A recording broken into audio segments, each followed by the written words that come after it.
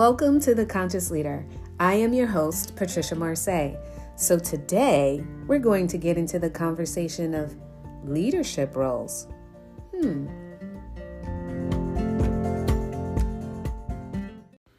Today, we're going to talk about the 4 essential roles that leaders play.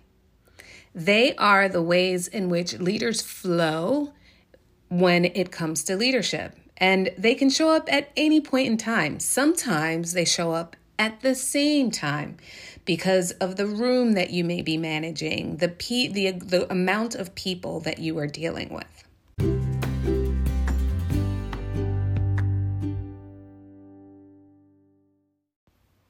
So what are they? The first is the guide, then the coach, then the advocate, and lastly, the mentor. Now, the hierarchy doesn't matter, meaning it doesn't matter about speaking about guide first or advocate first, speaking about mentor first or coach first, because all 4 are equal. It's simply about the flow. For ease of this conversation, I will start with the first. The first is the role of a guide. A guide is providing direction, a map, a location of resources. It's simply coming in to say, where is my true north? Which way should I go? Who should I contact? Who do I need to engage with? What direction do I need to take? So leaders will often lean into this space when you have a new hire, when you're dealing with some new interns, or you are being asked to lead a new project. Everyone is looking for direction. Which avenue are we going to take to step forward?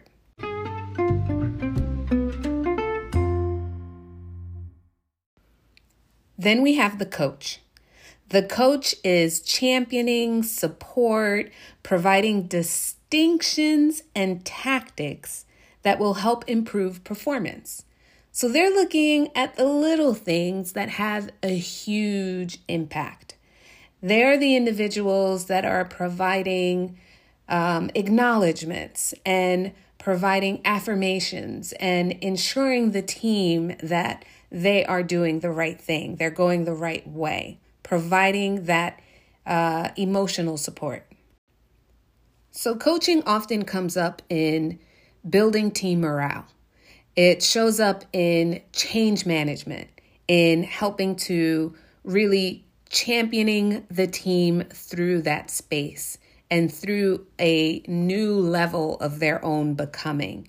It's when a leader is taking on a new role or a new project or managing a new client, that the championing in that space is championing the leader on and giving them the support that they need to step into that space in the most powerful way.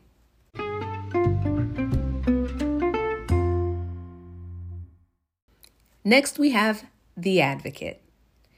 The advocate is speaking on the behalf of, providing a voice for the voiceless, presenting a name or a presence at the table or in the room that a direct report doesn't currently have access to.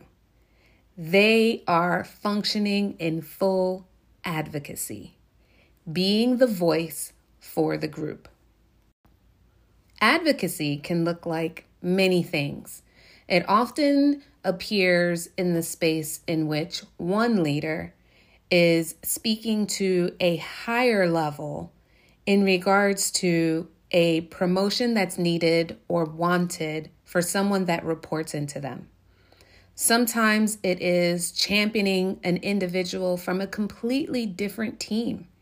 And in seeing their performance and in seeing what they do and how they do it, a conversation is had with their lead to highlight what it is that that individual is doing and how much that role should be elevated, or that individual should be elevated to something more and standing as an advocate. Or I should say, and thereby standing as an advocate.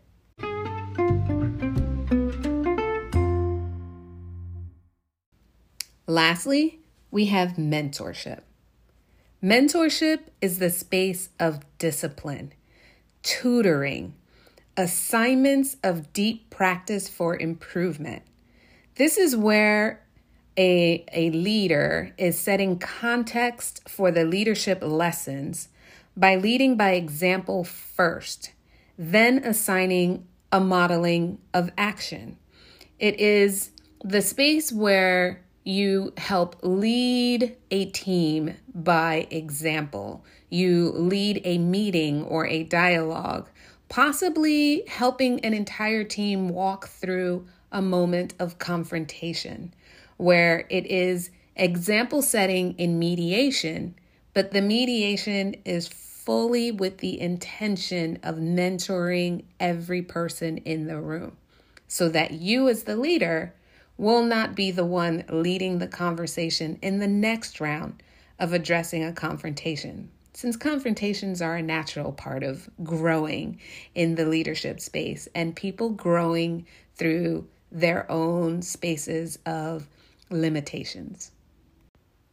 Growing in leadership is understanding these 4 essential roles in leaders. The key is to flow between the roles.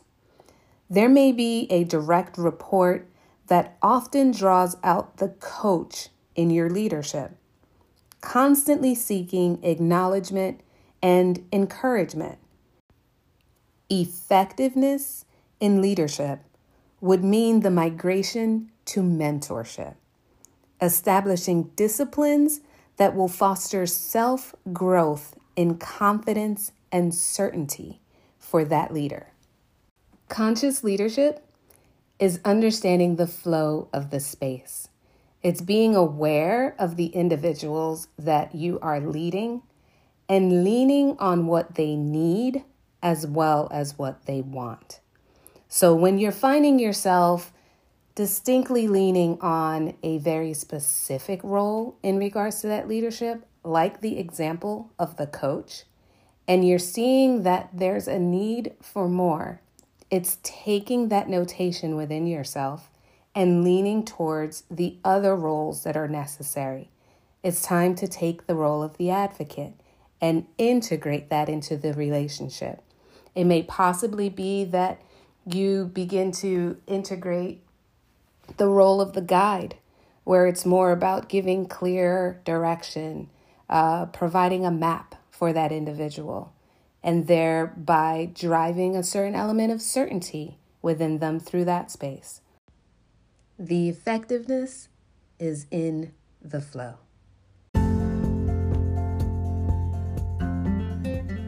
Thank you for listening. If you're interested in more professional growth in this area, join the live conversation known as Leadership Now in the app Clubhouse. If you don't have the app, it's a quick and easy download from your app store. Simply search for Clubhouse, download the app.